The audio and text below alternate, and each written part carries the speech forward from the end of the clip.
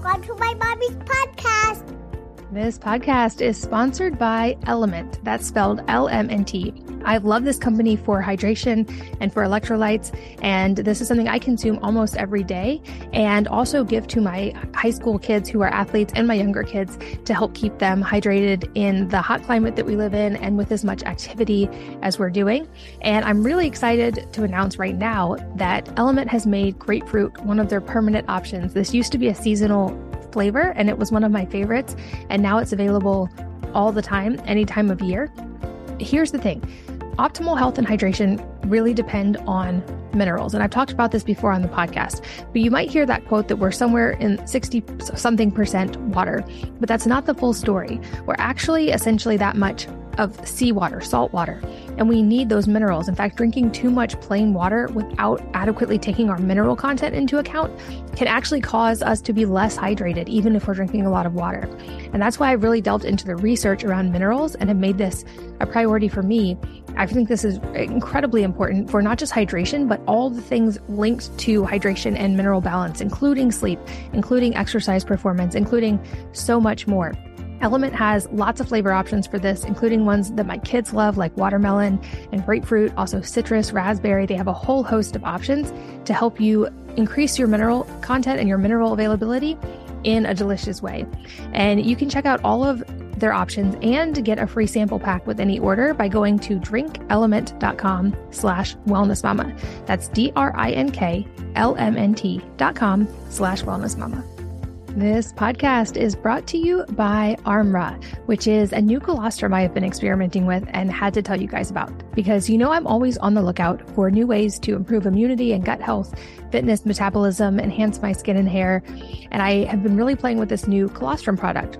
Colostrum is the first nutrition we receive in life, and it contains all the essential nutrients our bodies need in order to thrive. But the Armra one specifically is a proprietary concentrate of bovine colostrum that harnesses over 400 living bioactive nutrients that rebuild the barriers of your body and fuel cellular health for a host of research-backed benefits. It strengthens immunity, ignites metabolism, and it has anti-inflammatory gut fortifying properties. It can improve hair growth and skin radiance. I've been using it for fitness and recovery, and also has a host of well-studied anti-aging benefits. And this one is a premium one, unlike other ones I've tried. It's natural, sustainable, and they've done research and testing from start to finish. Unlike most colostrums, which use heat that depletes their nutrient potency, they leverage their proprietary cold chain biopotent technology, which is an innovative process that purifies and preserves the integrity of the bioactive nutrients while removing things like casein and fat to guarantee that it's highly potent and bioavailable, and more so than any other one on the market.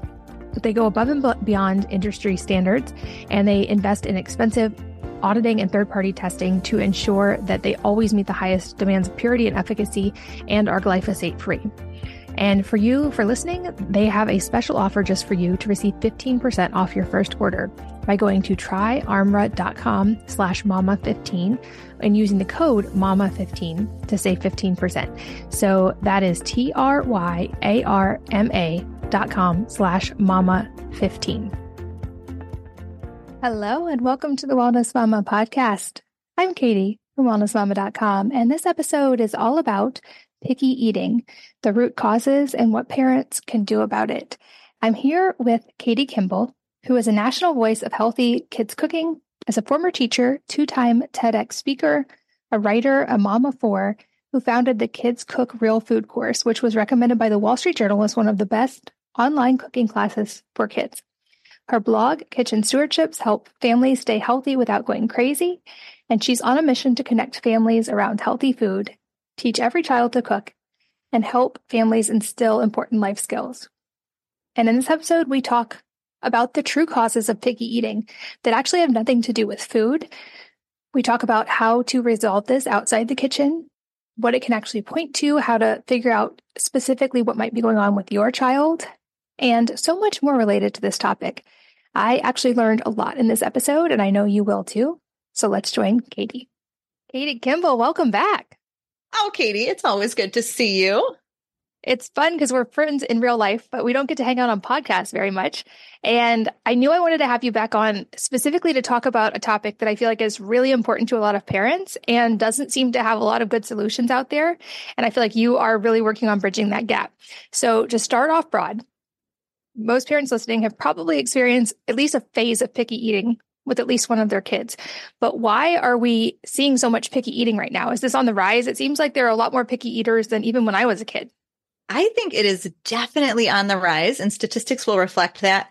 Statistics take a little bit of time to catch up. I have a feeling that the pandemic will continue to increase, like further even increase picky eating because of all the stress that kids experienced. And so that, quite honestly, Katie, is one of the reasons that picky eating may be increasing. Is because kids are feeling stress both at school and sometimes at the table. If parents are talking about world events or if parents are having conflict, kids feel that tone of voice. They reflect the facial expressions we make.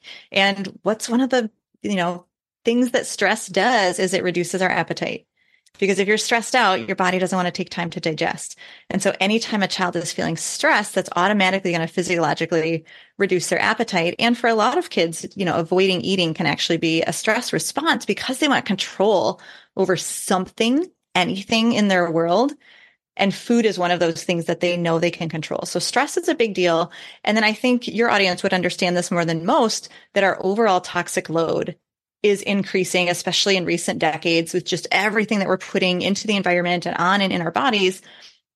And we've got one body, and so the toxic load is like one bucket filling up. And when it spills over, we're seeing a lot more highly sensitive kids emotionally. We're seeing a lot more food sensitivities, and we're seeing a lot more sensory sensitivities as well. Kids that are really sensitive to sound or light or touch and texture, right? Like the scratchy tag thing. And that definitely impacts eating because eating uses all of our senses at once. So if any of your senses or your kid's senses is kind of running too high or is overwhelmed by anything, that can absolutely put a huge roadblock between the child and the food. And then when it comes to, again, food sensitivities, our kids might be running at a low level of pain all the time. And they can't articulate that eating is uncomfortable, but it is. And so their body just kind of pushes food away. You'll notice all of these have nothing to do with the food. It's all about the kid and their body and what's going on in their environment. Which makes total sense. And I know that's what your TEDx talk is about as well. I'll make sure, if it's possible, that we'll link to that in the show notes because that one was phenomenal. But this makes me think if it's not just about the food, then the solution also is probably not just about the food. So I guess we can kind of take multiple approaches here, but starting with if parents already have picky eaters, how can they start to address that and help the child resolve it?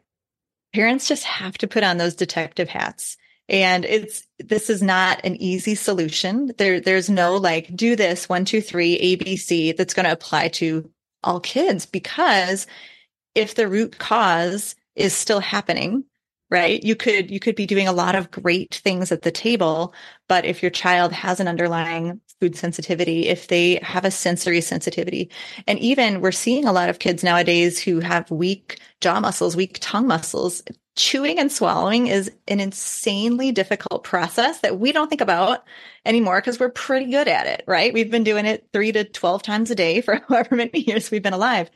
But just the ability, if you think about, so like imagine putting a cracker in your mouth and chewing it, and how do you get it from your mouth to swallow? You actually have to do some what's called tongue tip lateralization. So the tip of your tongue has to move that food to your back molars so that they can chew.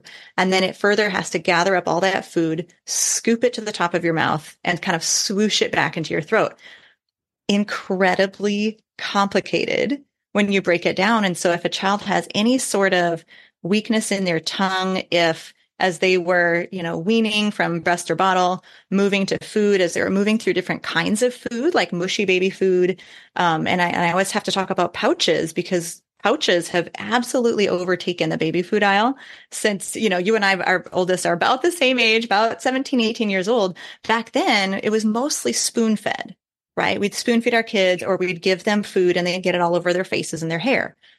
Now, baby food aisles, I think, are about 90% pouches, which means that a child is not seeing or smelling that food often before it hits their tongue. They might not be getting it all over their face and hair and elbows, which is all actually part of learning to eat is touching that food to really weird places on your body.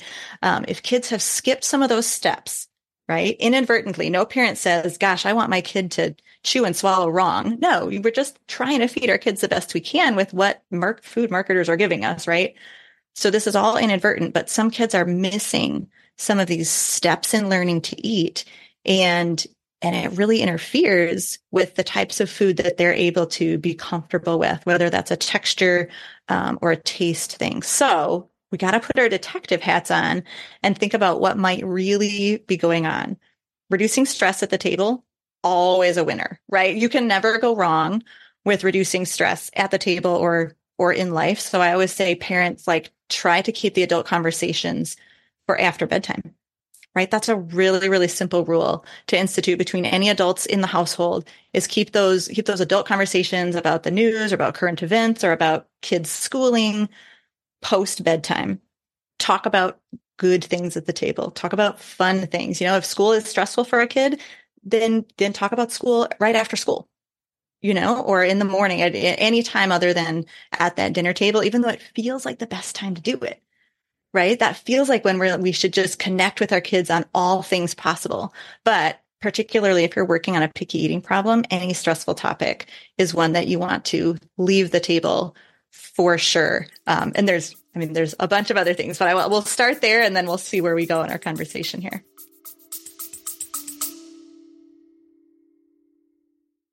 The heart behind the iMom podcast is storytelling, because every mom has a story to tell. I know that when I talk to my friends who are parenting and we share stories, we all end up feeling less alone and more capable of loving our kids well. You can find information everywhere on the internet. Some is bad parenting advice and some is pretty wise.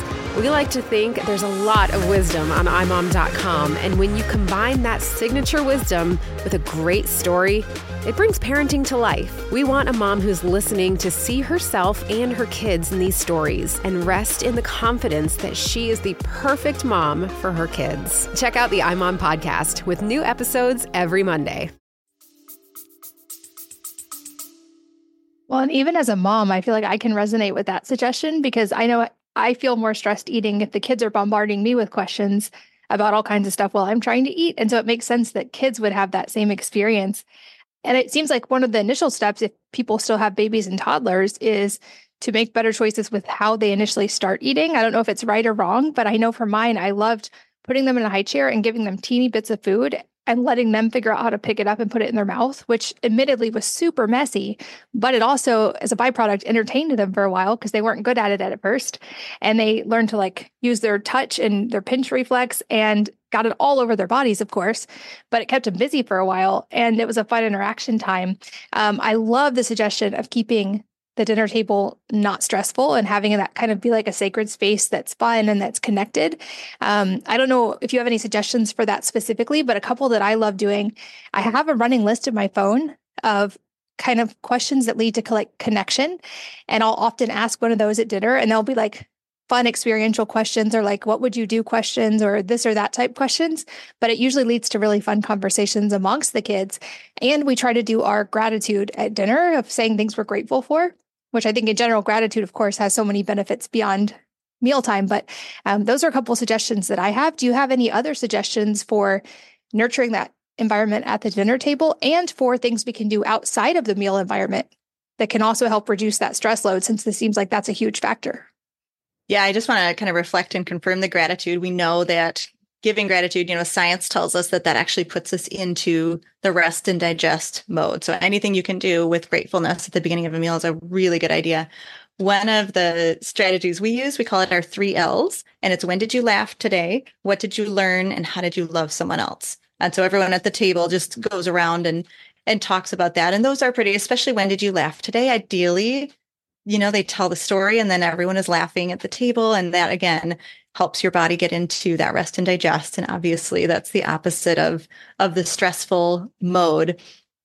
I think a lot of kids who are picky eaters are stressed about food. Likely they've been asked to eat a little more or have a few bites of broccoli to earn dessert.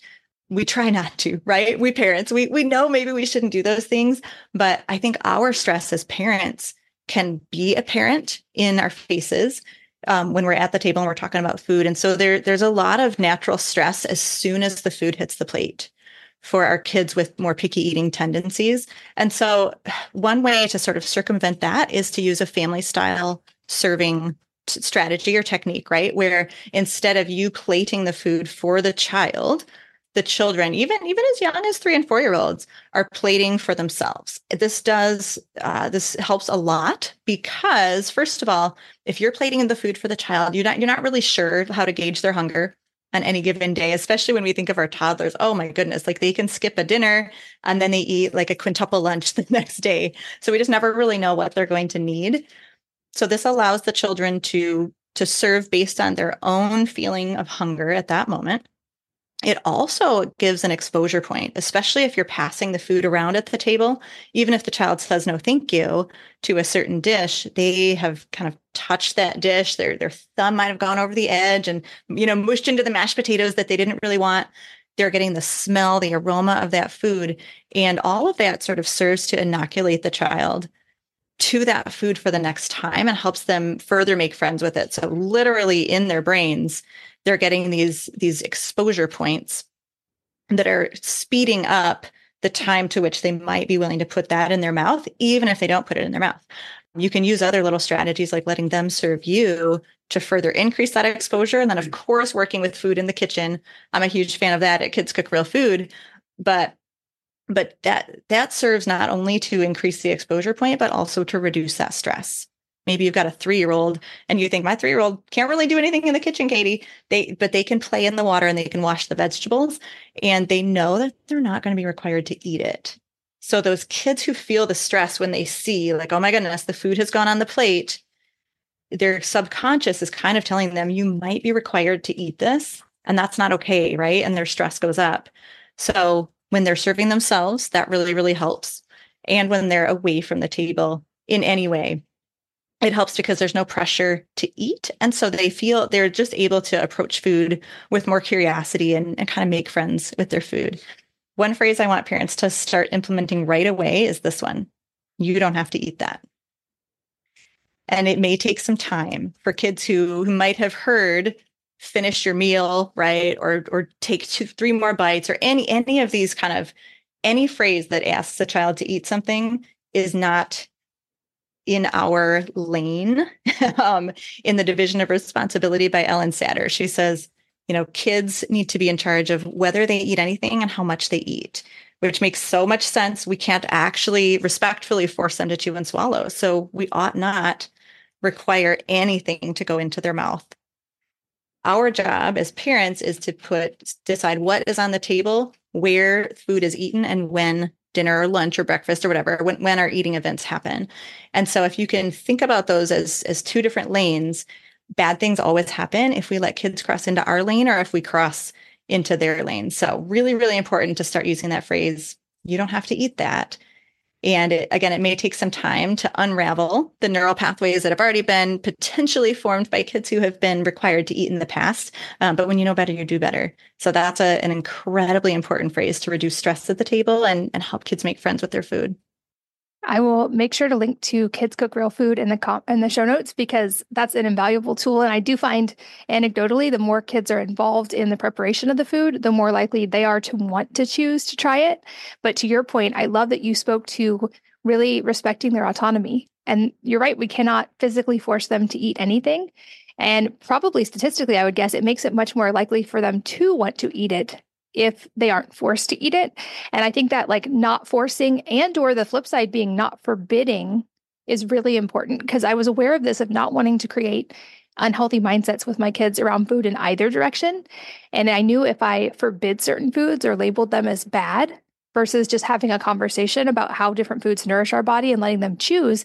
But if I created these dichotomies, it was actually likely to make the quote bad foods seem more enticing because they were forbidden and make them likely to resist foods I actually wanted them to eat because they felt like they were losing their autonomy. And so I love that phrase and that honoring of their autonomy. And I think often when we do that, we'll be blown away at how much kids respond actually really well when we honor their autonomy. Yeah, I like to call it agency. I actually did my honors thesis in college because I'm an educator by trade on agency in literacy acquisition, meaning when kids have choice in how they learn to read, they actually learn to read better and faster and more effectively. And it works the same way with eating. When kids have agency or when they have some choice or control over their situation, as they are learning to eat, they learn to eat in a much better and more healthy manner. And that would be a good phrase for parents to incorporate too, is learning to eat. I don't like the words picky eaters because especially if kids hear that phrase coming out of our mouth, that puts a label on them. It kind of puts them in a box. And what kid is going to grab the hammer and like bash their way out of the picky eater box, right?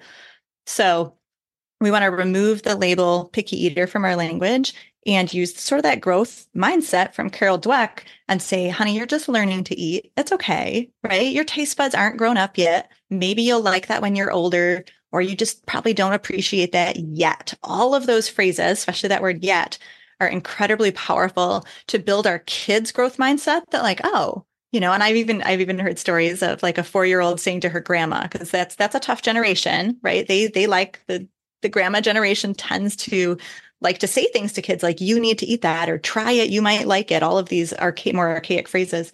And this little 4-year-old her mother was working on the picky eating situation for a couple of weeks. And she said, oh, grandma, I'm just still learning to eat. It's okay.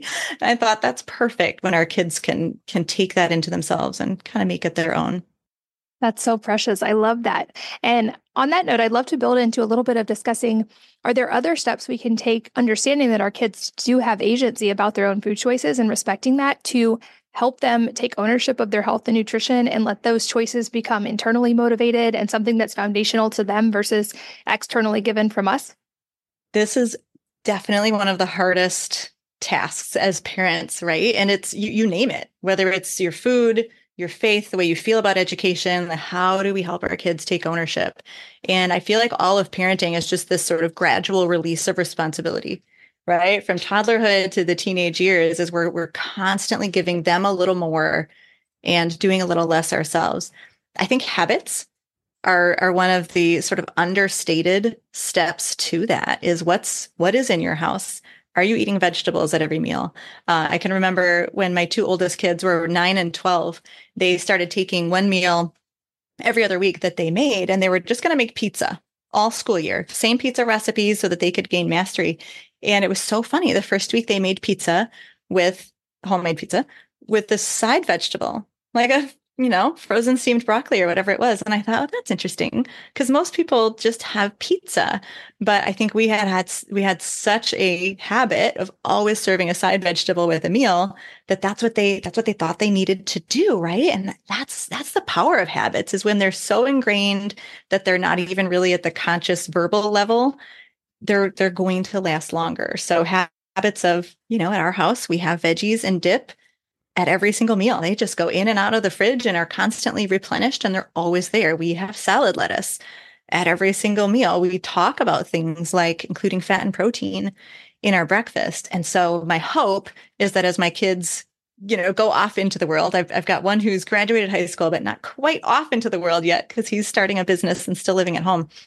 But it's my hope that building a lot of those habits is really important. And so that's what you do starting really young, right? Is building those habits and just making them 18-year-long habits, ideally, or however long you've got left when you start that habit. And the conversations about why we do what we do, right? Digging in, those can start more around 11, 12, 13, when kids are developmentally are more ready for that kind of thing. But I do think it's important to ask kids like, well, why do you think your friends are eating different foods? And how do you feel when you eat X, Y, or Z type of, maybe we'd call it a category of junk food or whatever it is? That's a whole separate conversation of, can we label foods good and bad and healthy and unhealthy? It gets pretty ugly out there on social media when we get into that conversation. But I'm sure there are multiple right answers, and most of them are in the middle, as opposed to at the extremes. And definitely pulling kids into that conversation of, what foods are healthy and unhealthy. How do we want to spend our money as a family? How do we want to spend our time preparing food? And why do we eat the way we eat? Hopefully that's all sinking in. And in a couple of years, you and I will know if what we've done is successful, Katie. True. And I think we see those signs in our older ones already. And it'll be interesting to see how that happens when they're existing in the world. But I have a lot of confidence that they at least have a good foundation there and that they might get to experiment in some ways that they learn from. But I think in general, they at least have a solid foundation. I think that education piece is so underestimated because even at a young age, they're capable of understanding a lot. And I think if we talk about it in just a very casual way as we're preparing food, like mentioning the benefits of certain things. As an example, I mentioned recently the benefits of eating like 1 or 2 raw carrots a day for both gut health, but also for like skin tone and sun protection as we start getting into spring months. And I noticed several of my kids starting to do that, not because I told them to, but because they decided to. Same with, I talk a lot about why I'm eating protein right now because I'm working out so hard. And I've noticed my athlete kids have started doing that as well of their own choice. And I think that's when it's really valuable. I think also when we can make the things we want to prioritize available, like you said, very easily and always available and reduce the effort to getting them, then they become an easy choice. And when they can follow their own hunger, it's amazing at how often they'll make good choices. And even I've noticed in my little ones, there was a study that came out recently that said, the Mediterranean diet and a lot of ancestral diets, they probably ate their biggest meal midday because that lined up with circadian cycles. And I've noticed babies tend to do that. They tend to eat more in the middle of the day when they're following their natural hunger cues. And I've noticed that when my kids have access to healthy food all the time, often they'll make that midday meal their biggest meal. So I think there's so much value in letting them understand and prioritize their own cues and their own decisions around that, like you talked about. This podcast is sponsored by Element. That's spelled LMNT. I've loved this company for hydration and for electrolytes, and this is something I consume almost every day and also give to my high school kids who are athletes and my younger kids to help keep them hydrated in the hot climate that we live in and with as much activity as we're doing. And I'm really excited to announce right now that Element has made grapefruit one of their permanent options. This used to be a seasonal flavor, and it was one of my favorites, and now it's available all the time, any time of year. Here's the thing. Optimal health and hydration really depend on minerals. And I've talked about this before on the podcast, but you might hear that quote that we're somewhere in 60 something percent water, but that's not the full story. We're actually essentially that much of seawater, salt water, and we need those minerals. In fact, drinking too much plain water without adequately taking our mineral content into account can actually cause us to be less hydrated, even if we're drinking a lot of water. And that's why I really delved into the research around minerals and have made this a priority for me. I think this is incredibly important for not just hydration, but all the things linked to hydration and mineral balance, including sleep, including exercise performance, including so much more. Element has lots of flavor options for this, including ones that my kids love, like watermelon and grapefruit, also citrus, raspberry. They have a whole host of options to help you increase your mineral content and your mineral availability in a delicious way. And you can check out all of their options and get a free sample pack with any order by going to drinkelement.com/wellnessmama. That's DRINKLMNT.com/wellnessmama. This podcast is brought to you by Armra, which is a new colostrum I have been experimenting with and had to tell you guys about because I'm always on the lookout for new ways to improve immunity and gut health, fitness, metabolism, enhance my skin and hair. And I have been really playing with this new colostrum product. Colostrum is the first nutrition we receive in life, and it contains all the essential nutrients our bodies need in order to thrive. But the Armra one specifically is a proprietary concentrate of bovine colostrum that harnesses over 400 living bioactive nutrients that rebuild the barriers of your body and fuel cellular health for a host of research-backed benefits. It strengthens immunity, ignites metabolism, and it has anti-inflammatory, gut fortifying properties. It can improve hair growth and skin radiance. I've been using it for fitness and recovery, and also has a host of well-studied anti-aging benefits. And this one is a premium one, unlike other ones I've tried. It's natural, sustainable, and they've done research and testing from start to finish.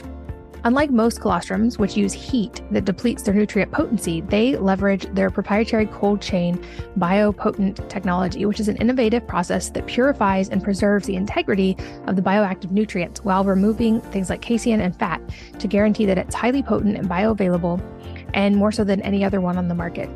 They go above and beyond industry standards, and they invest in expensive auditing and third-party testing to ensure that they always meet the highest demands of purity and efficacy and are glyphosate-free. And for you, for listening, they have a special offer just for you to receive 15% off your first order by going to tryarmra.com/mama15 and using the code MAMA15 to save 15%. So that is tryarma.com/mama15. I think people might have questions about what if they're encountering bad habits like emotional eating or food addiction? And is there a different way that we need to navigate those challenges so that we don't make them worse? Do you mean bad habits in the adults or in the kids? Either or, because I would guess often those things can exhibit in parents and then are modeled to the kids, and or kids might start exhibiting symptoms of some of those things.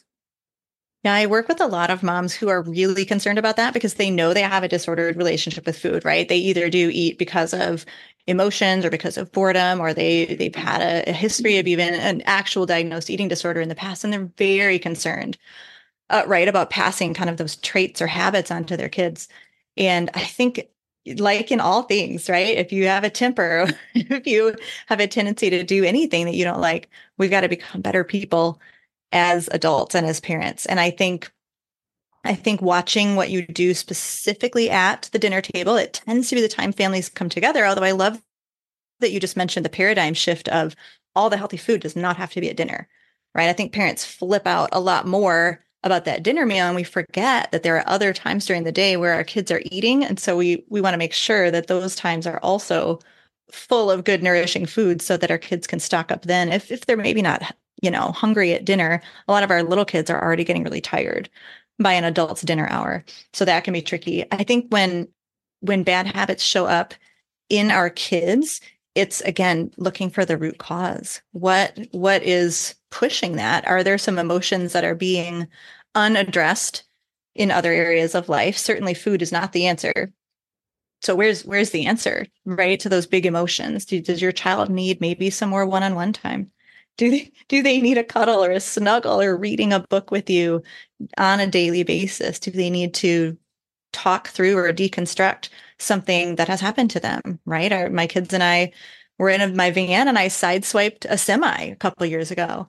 That comes to mind every so often, like, oh my goodness, have my kids processed through that? Is that still part of, like, when my daughter started driver's training, I talked to her about that. Do you ever think about that? Is that coming back for you as you're getting behind the wheel for the first time? And I think we can have similar conversations about food. Their kids can have really traumatic experiences around food if they've gagged, or if they've, especially if they have just been through a stomach bug that caused them to throw up.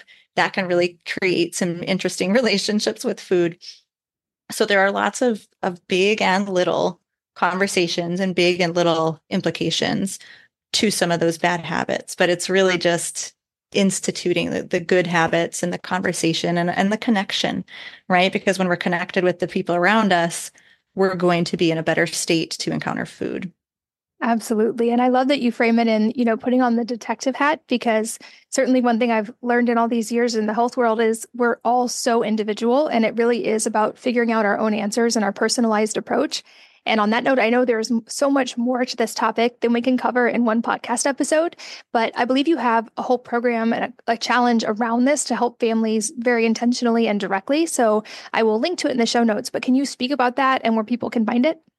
Absolutely. A couple times a year, we run a free No More Picky Eating Challenge. And so this is a 5-day, one action step per day challenge where we're really going to dig into what's going on with your kids. We start with the question of what kind of picky eater you have. And let me tell you, Katie, the light bulb moments that go on with moms when they realize whether they have a picky phaser, a true picky eater, or a problem feeder.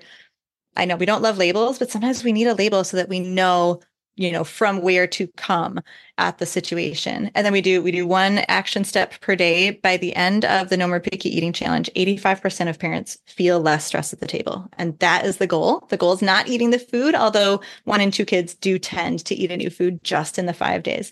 So that we will make sure that your link goes right to the wait list for that. And when you hop on the wait list, if it doesn't happen to be open, you'll get a free PDF of satiating snack ideas and kind of tackling the bedtime snack question, and a little free email course that'll give some quick tips about picky eating while you're waiting. Awesome. Well, I will link to that in the show notes, as well as Kids Cook Real Food, which we mentioned earlier, and a lot of your other resources so people can find them all in one place. But Katie, it's always such a joy to chat with you. And I love the work that you're doing. I think these foundational things are so important for our kids for absolutely lifelong health. And I love that you're helping so many families. Thank you so much for being here and for sharing. Thanks, Katie. My pleasure. And thank you for listening. And I hope you will join me again on the next episode of the Wellness Mama podcast. If you're enjoying these interviews, would you please take 2 minutes to leave a rating or review on iTunes for me? Doing this helps more people to find the podcast, which means even more moms and families can benefit from the information. I really appreciate your time, and thanks as always for listening.